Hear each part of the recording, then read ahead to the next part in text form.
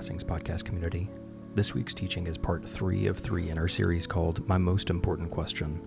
It was taught by Rebecca O'Malley, Lauren Green, and Eric Anderson on June 25th, 2023. Before beginning this week's podcast, we do want to mention that this teaching involves discussions of suicide, alcoholism, and sexuality. Thank you for listening. Good morning. How are you? Good to see you all. Thanks for being here. If you find yourself getting distracted by those gold streamers hanging down, it's fine. That means you're normal. Thanks for being here. So, like Caleb said, we are in the middle of probably one of the most abnormal things that we do on Sundays, something called My Most Important Question, where we ask people in our community, this will be the 3rd week of this, to get up here and in 7 minutes, with 7 slides, share their most important question of life and faith and God. This is something that we do as a practice of authenticity. Some of these questions have answers. Some very much don't have answers. But we do this also because it's a practice of curiosity. It's a practice of the way faith is often about asking better questions than finding better answers and journeying through those questions in community. So this is the last week of this. Next week, our friend Rabbi Alon Ferenczi is going to be with us to talk about creativity and spirituality. But both next week and this week, I think, are practices that are so much more than just the information that is shared. This is a real and tangible practice for all of us. And the practice is this. Raphael and I were talking about this through the week. It's a practice of hospitality. And to practice holding space and creating space for one another and their stories, to ask their big questions about life and faith and God. There's a priest and theologian, Henry Nouwen, that says this: hospitality means primarily the creation of free space where the stranger can enter and become a friend instead of an enemy. Hospitality is not to change people, but offer them space where change can take place. It is not to bring men and women over to our side, but to offer freedom, not disturbed by dividing lines. And then he says this, he says, the church is perhaps one of the few places left where we can meet people who are different than we are, but with whom we can form a larger family. See, if you think about the act of hospitality, true and genuine and radical hospitality often happens and is often the most beautiful when we are creating space and making comfortable someone who makes us uncomfortable. So if someone shares something during these MMIQs in weeks past or today that makes you uncomfortable, things that you don't like, things that you disagree with, things that you've never even considered before, that's what this is. This is about us creating a free space to hold this space for one another. Like Nouwen said, maybe even the church can continue to be one of the last places on earth where we can hold this tension, where things won't continue to divide us. So thank you for making space this morning for the people in our community to share. As a way to honor and acknowledge everyone who's shared, we're gonna clap at the end. It also makes the transitions less awkward. So we'll just do that. So please welcome this morning Rebecca and Lauren and Eric, and then afterwards Thomas is gonna share one of his question songs. I'll let him talk about it. Okay, Rebecca.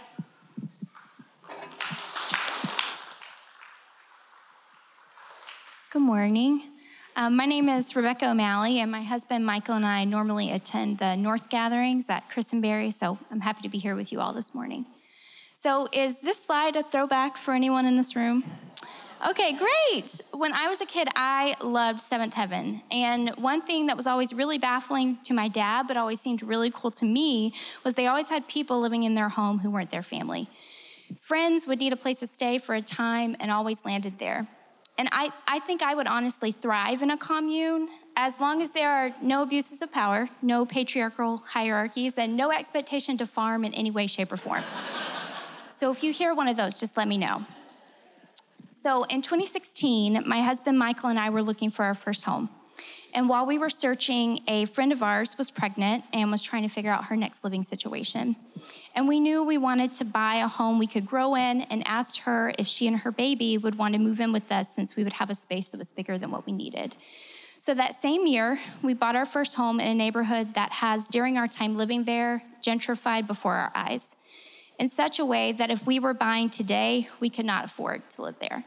And at the same time, we bought this house before the housing market escalated into what it is today. So that led me to my question: how do I practice the rhythms and ways of Jesus in how I use my home, an asset that is becoming increasingly unattainable for so many? And that friend and her baby stayed with us for 4 beautiful years, and it became part of our normal pattern, and is something I would do over again in a heartbeat. I became a godmother, and I gained a new best friend. I learned a lot about parenting before I had a child of my own, and as our family began to grow, we felt we were quickly running out of room, and we had the resources to finish out our basement. And right as the work was well underway, our friend was able to buy her own home. So then we were left with a 3-bedroom house and a beautiful separate living space with only 3 people in our home. And I felt an overwhelming pressure that we had more than what we needed. And as soon as we had that resource, the needs came flooding in. Friends whose pipes had burst, then a friend needing to quarantine from her family during COVID, a friend going through a divorce, a friend in a bad roommate situation between leases, a friend of a friend who needed a place for the summer before she had housing again, a refugee sent to us by Bridge who needed temporary housing, and most recently, a coworker of our original housemate who found out that coworker was living out of her car. And just as soon as we had gotten into a rhythm with our basement, Bridge called. They knew our basement was occupied, but they had a Haitian family who showed up on their doorstep and needed housing. And they asked if they could use our guest room through the weekend. We said yes, and the following Monday or Tuesday, they called back to say that the wait list to get into their program is 2 months long, which they did not know originally. That call came 3 months ago. And if I told you that over the last few months, my husband and I have not fought over the lack of time, space, and energy we are both experiencing, I would be lying. And if I told you I haven't gotten so overwhelmed at the needs around me that I haven't asked out loud, if I died, would people miss me or just the things I did for them? I would be lying. But if I told you we were doing these things all by ourselves, I would also be lying. Bridge, while not able to fully enroll this family in their program, did ensure this family had food stamps and health insurance, and has been available for every frustrated call or email I send when another roadblock stops us from helping this family make any headway. This is in no way a critique of them or their work, which is nothing short of phenomenal. Lindsay and Ryan Foran and our small group have employed this family, taken them to work, given them hand-me-down clothes, and have been ours and this family's strongest support system in this time. We have been able to connect this family to the church of their denomination, and they filled our home with food before their food stamps arrived and have given them a greater sense of community in an otherwise very lonely place. And all of this, the frustrations with the hoops we have to jump through to try and help this family make a sustainable home here, the overwhelm at the kindness of others, and the loving nature of this family in my home has led me to the conclusion that if I see these people in our space as a burden, they will always be a burden. But if I stand in solidarity, if I see them as friends, peers, blessings, that is where I find my joy. I find Domino's partners with a game that no one else in my house will play with me. I watch my children learn new cultures, foods, and languages, and I begin to see the body of Christ in all its beauty and pain and trauma and inconvenience bring heaven to earth. I have seen the faith of a mustard seed thrive in the eyes of my hopeful housemates who are not yet hardened by the world, though they've seen the darkest parts of it, who are not discouraged when they are told that yet again they don't qualify for a service, who are not dismayed when I tell them we still have no word or timeline on permanent housing for them. And just yesterday, my first housemate that I mentioned and I were talking about those early days of living with us, and one thing that she mentioned was how we would hold her baby every night while she showered. And what I did not know then was that was the time she felt whatever hard, ugly emotions she needed to in that moment. And it was also the brightest part of my day because I was playing with a beautiful baby. And I think there's something to say about joy and sorrow doing an intricate dance when we carry each other's burdens. And I have bigger dreams for how we build bigger tables when we have more than what we need. I dream of people paying off their homes and then using that money from their former house payment to help someone else become a homeowner. I dream of creating a network of spaces around Knoxville where people share their homes in a way that restores dignity to the unhoused and that radically changes our perception of who the unhoused are and who they could be. So how do we follow this revolutionary call of Jesus to give away all of our possessions to those in need? I think it starts with us sharing them. Thank you.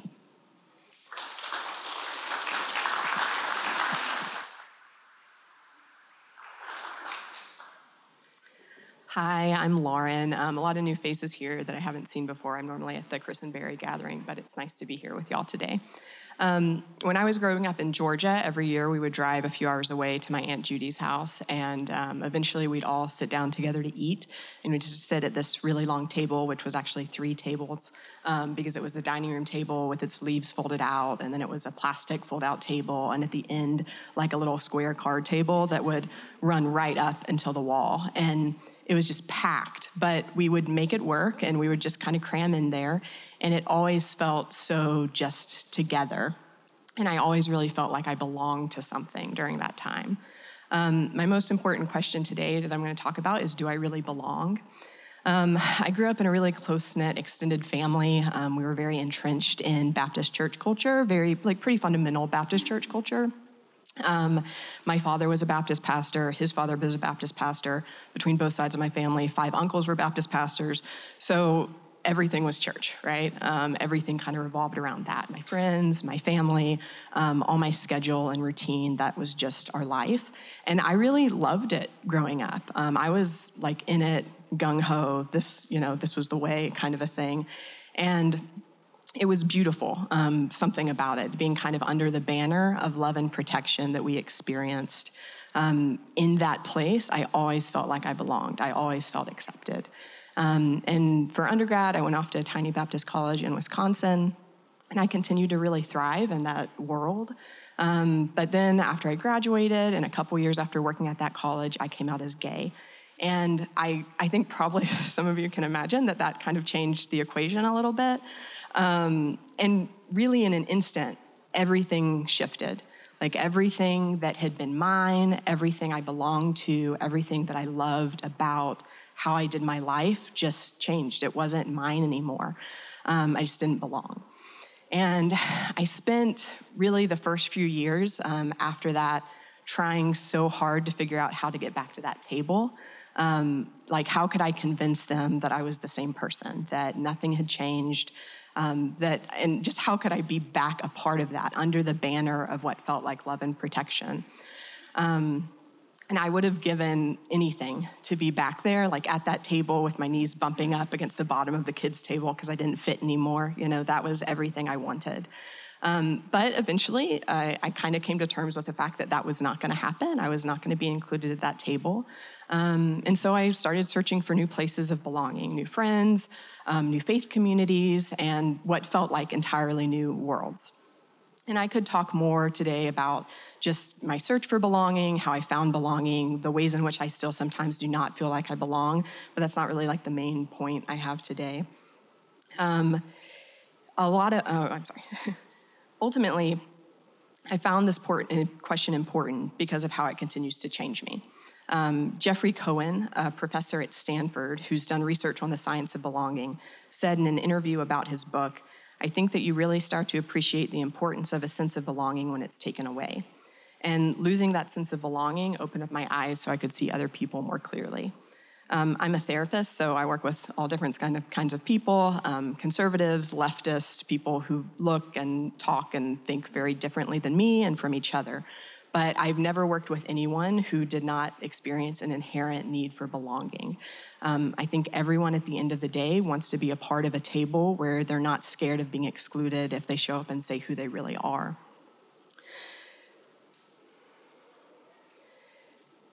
I was so immersed in that culture, though, of exclusion that I wasn't seeing anyone around me. I was never lifting up my eyes to notice other people who were being excluded. And I'm not saying in any sense that I'm glad that my community and family had a problem with me being queer, because I'm not.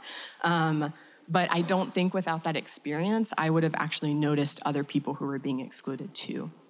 And being forced to ask, do I really belong, has made me look around and see others who got excluded. And I've realized that as much as the question, do I belong, has caused me pain, I also have come to realize I've also caused that pain to other people by making them ask if they really belong. I've excluded other people because of skin color, disability, their accent, transness, education level, and the list could go on. I've also excluded people just out of rudeness and selfishness and inconvenience. David Monina Singay, in his book Radical Inclusion, starts his author's note by saying, "You are not included." I picked up the book, and that was the first thing. It was just like, "You are not included." And I was like, okay. And he says, no matter what your economic status, your social capital, your race, or your position may be, you're likely to face exclusion at some point in your life. I imagine pretty much everyone in here has been excluded at some point, and I also think probably all of us have been part of excluding someone else as well. One thing Monina Singay says is that the inclusion-exclusion border is fluid. In other words, we've all been on both sides of this thing. One thing Monina Singay talks about in his book, and this is something I'm understanding more and more in my own life, is that exclusion hurts us all. Whether we're being excluded or doing the excluding, it just causes pain, it causes harm, it causes us to be fractured in some way. And excluders miss out on everything the excluded could have brought to the table. And I really have come to believe that when we're excluding someone made in the image of God, we're somehow missing out on God himself in fullness.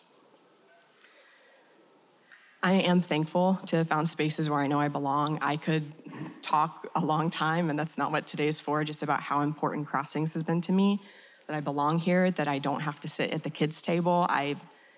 That has been such a meaningful thing in my life. But I also appreciate that I'm going to continue to have opportunities to include other people, but I think I know I'll probably be on both sides of exclusion for the rest of my life, and that's just something I'll have to work on and be aware of. I have a lot of questions about faith and God, like I think probably most of the people in this room. But one thing I do feel a lot of confidence in is that Jesus would have us seek belonging, not just for ourselves, but for other people too.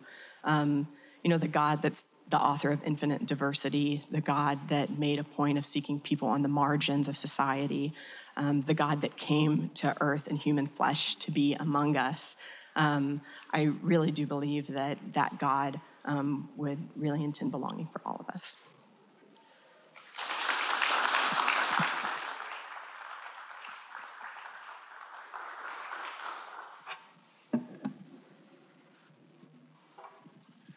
Good morning. My name is Eric Anderson. My wife and I have been attending Crossings for about 4 years this summer. This is my wife, Christy. Say hi. I will say at the start that to ask somebody who loves words to talk about the biggest questions in 7 minutes is a tall order, so bear with me. It's a sunny day in second grade, and I'm on the way home, about to emerge from the path from school onto my block. Someone, I can't remember who, meets me and tells me an ambulance is out in front of my house. The scene is a mix of calm and chaos. I get home, and next door in the driveway is the body of my neighbor, Mrs. Levine. Entirely covered by gray blanket, she has committed suicide by closing the doors to the garage and turning on the car. She is alone and unattended in the drive. The scene rotates around her. A few years ago, I discovered that my dad was the one to pull her out of the car, carrying her from the garage onto the drive. Susie, one of the children, is in the front yard across the street, wailing and inconsolable in the grass. First responders surrounding her. I walk in the house and go upstairs to my room and find more uniforms and the twin Levine boys, Luke and Andre. Voices and crying I hear, but I can't make out the words in my memory. There is an older brother Guy. I can't place him at the scene. A year after Mrs. Levine's suicide, my parents would be divorced. For years, I worried that my mother would take her own life. I never spoke to her about it, perhaps not wanting the words in that sentence to be spoke out loud. My mother would marry and divorce again in my middle school years, adding to the worries about her future and ours. My father became distant and remote, and every other weekend kind of dad, coming to sporting events as I grew up, but never substantively involved in my life in a meaningful way. I wrote parts of this narrative while in counseling during a dark season of my life. The therapist suggested that in addition to Mrs. Levine, I was the one in the scene alone and unattended on the drive. I believe I made agreements during this time of suicide and divorce. I must be vigilant and watch, please, and care for my mother to avoid this possibility. And secondly, I'm on my own. I've got to make my own way, though I'm unsure if I have what it takes. So these are the questions that have played in my imagination, the ones that have rung in my ears through the years. Who am I? How did I get here? Where am I headed? Are you there, God? And do I need you? I have found insight into the last two questions, are you there, God? And do I need you? In looking at the way that I'm wired. Many of you may be familiar with the Enneagram. It's a personality profiling model or system popular in some Christian circles. Shown here are the 9 types. I'm a 2. A 2 is wired to be a servant and a helper. The thing I like most about the Enneagram model is that it helps you understand your primary character flaw, where you are more prone to fail and fall. The root sin of a 2 is their pride. The mission of a 2 is to help and serve others. When a 2 is in an unhealthy place, they don't recognize or acknowledge their own need. So they don't need others and they don't need God. So as a note, as the mother of all sins, pride's a bad one to be afflicted with. I'll read from Richard Rohr's take on 2s. He says, the root of this is parentization in childhood. In other words, the role reversal of parents and children. For example, in the previous story, feeling like I had to care for my mother in a way during the season of suicide and divorce. 2s must work hard, he says, to install an objective inner observer, to stand up to their own natural subjectivism. 2s also have a difficult time building up a heartfelt relationship with God. At bottom, they don't need God. Said a young theologian who is a 2, we 2s are practical atheists. Only when we are sick, ruined, and lying in a bed with a breakdown can we really pray from the heart, Lord, have mercy on me.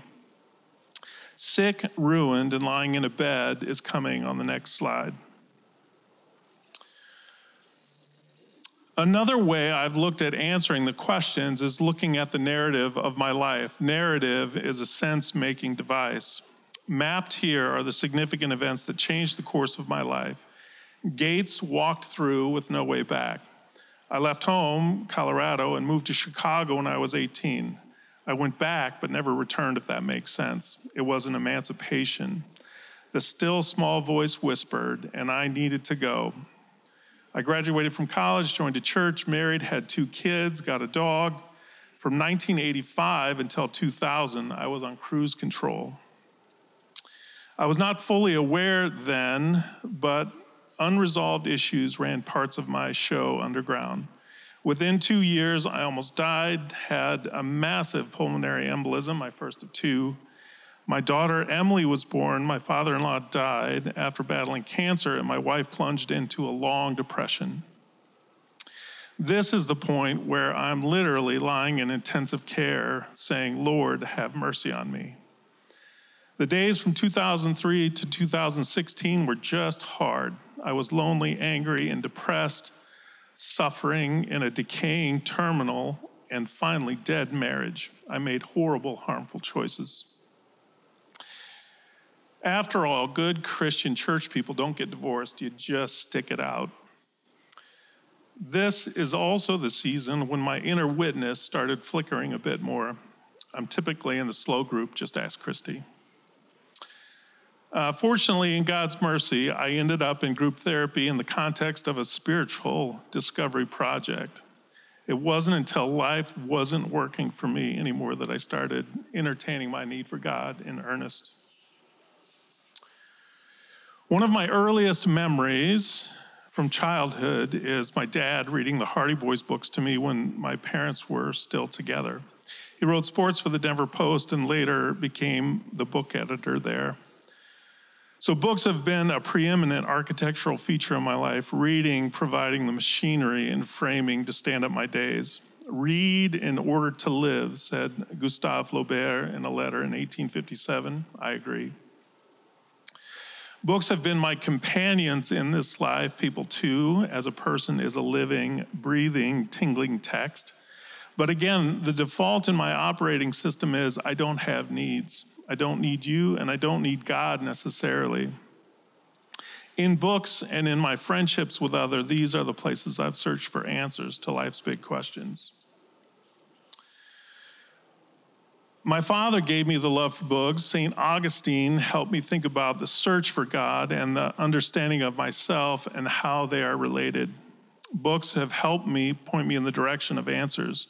In book 10 of Confessions on Memory, Augustine locates God not in some distant, far-off locale, but in his own memory. Dennis Turner talking about Augustine. Let's take a poll. Augustine or Augustine? Augustine, thank you. Augustine came to see that these two pursuits, the search for God and the search for himself, were in fact the same search. That to find God was possible only in and through the discovery of the self, and that the self, his self, was discoverable only there where God was to be found, and that that place, both where he, Augustine, and God were to be found, was in the depths of his own interiority. For Augustine, God, self, and interiority all point to one and the same place. These questions still surface for me. Are you there, God? Do I need you? And likely always will. I must apologize for the yellow sweater and plaid pants. I'm a bit surprised the collar isn't turned up. This grainy picture is from 1986. Suzanne was a friend in college. She married Steve Guy, another friend, just after graduation. Steve and Suzanne lived in Columbus, Ohio, the parents of two boys. Steve, a successful psychiatrist, and Suzanne involved in so much. Raising her boys, volunteer work. She was a gourmet chef, the consummate entertainer, smart, funny, and loud. You always heard Suzanne before you saw her. Through the years, I had news of trouble in their marriage. Believe me, I had empathy for both, having suffered in mine for so long. She died on a Tuesday morning several weeks ago. After countless interventions and over many years, she ended up drinking herself to organ failure, which feels to me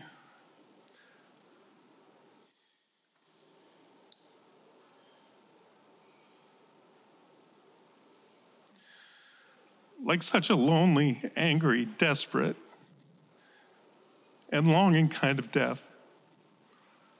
A slow, painful suicide.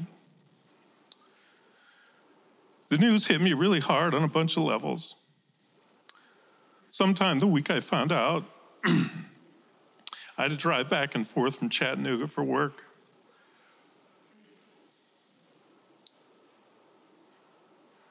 Early in my drive, a song came up on the playlist, You Will Be Saved by Elevation Worship. Crying big tears, I listened to it in a loop all the way down and back. Everybody needs saving. Everybody breaks. Everybody bleeds. But you don't have to be ashamed. The Savior is a breath away. As simple as that. Don't overthink. Don't complicate it. No strings attached. He loves you. He loves you. Call on Jesus, say his name. Just receive him in your heart and you will be saved. While saving grace and mercy is just a breath away, and as simple as that may seem, she couldn't do it. It's that easy and so very hard at the same time. She couldn't surrender. She couldn't say the words, I need help. I need you. Save me. So to my two questions, are you there, God? Yes, I believe is the answer. And do I still need you? Yes. And admitting my need is still not always easy. The new question for me is how to live so that my way of being in the world expresses this need day to day in the moments.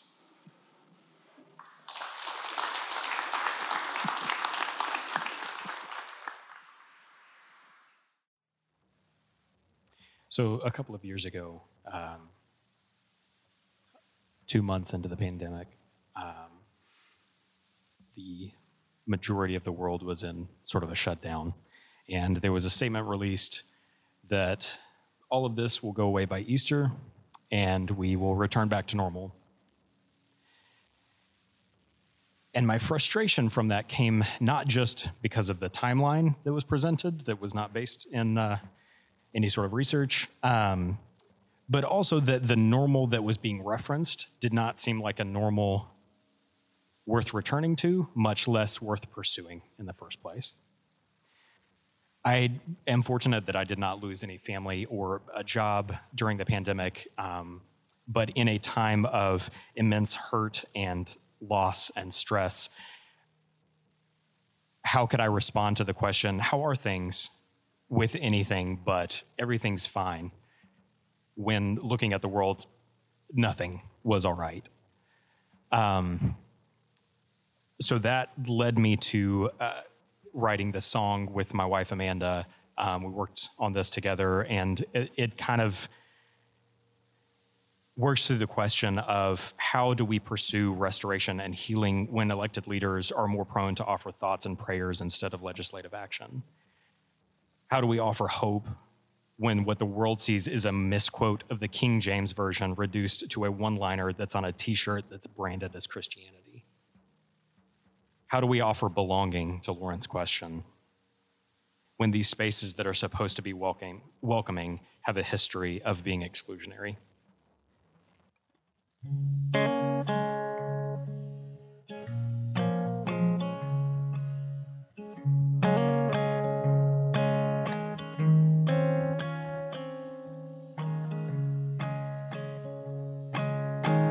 Silver dollar and a white cotton dress, Easter morning in your best Sunday best. Thank the Lord, all's forgiven once more, so we can go back to normal again. With our boiling blood and clenching the fists, putting country in front of our kin, while you cut the lights and call it a night. We're in the dark, wondering where to begin. Everything's fine, everything's fine, I swear. Everything is fine, but nothing is alright.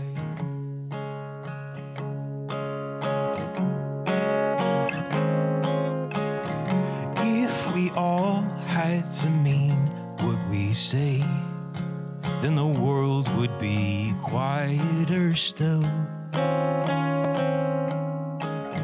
Maybe then we could hear past the den, past the wolves who've had more than their fill.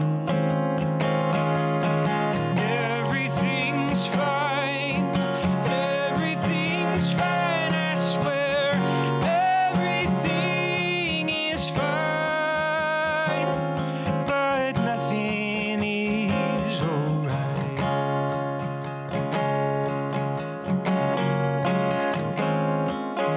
3 years of glory versus 2,000 forging your name down to something we took out of context and put on that t-shirt to prove to ourselves that we knew what we were talking about.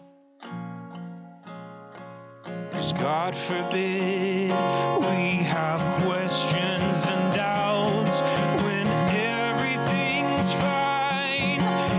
Everything's fine, I swear. Everything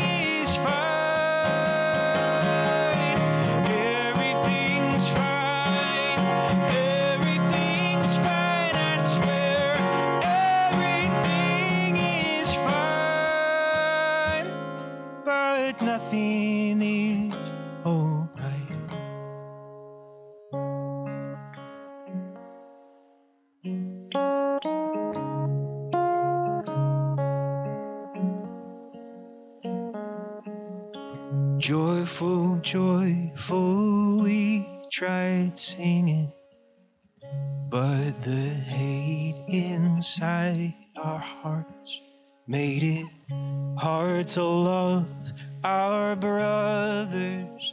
We held our sisters to impossible heights. So raise a glass to one another for all the thoughts and prayers you prayed, and pawning off these hurting mothers to not offend the hands that pay.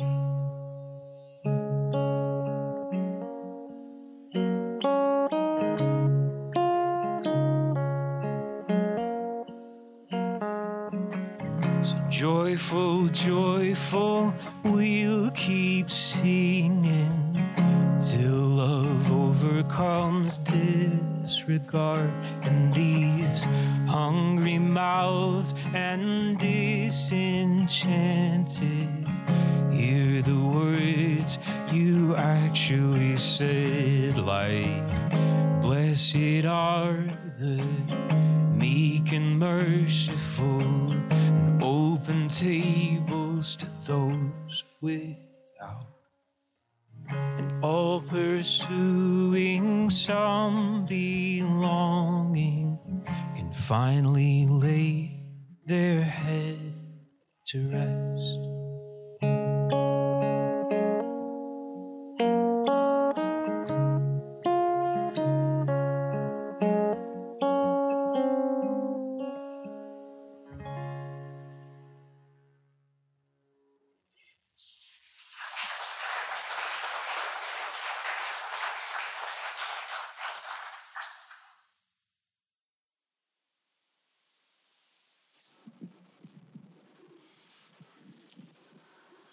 So in a book, it's actually a letter that Paul wrote to the Romans, after painting a picture for them of where the world was, how bleak things had become, Paul gave the early church examples of the way. In light of God's grace, in light of God's mercy, how the Christians might pursue life together and life with those outside of the community. He says this: let love be genuine.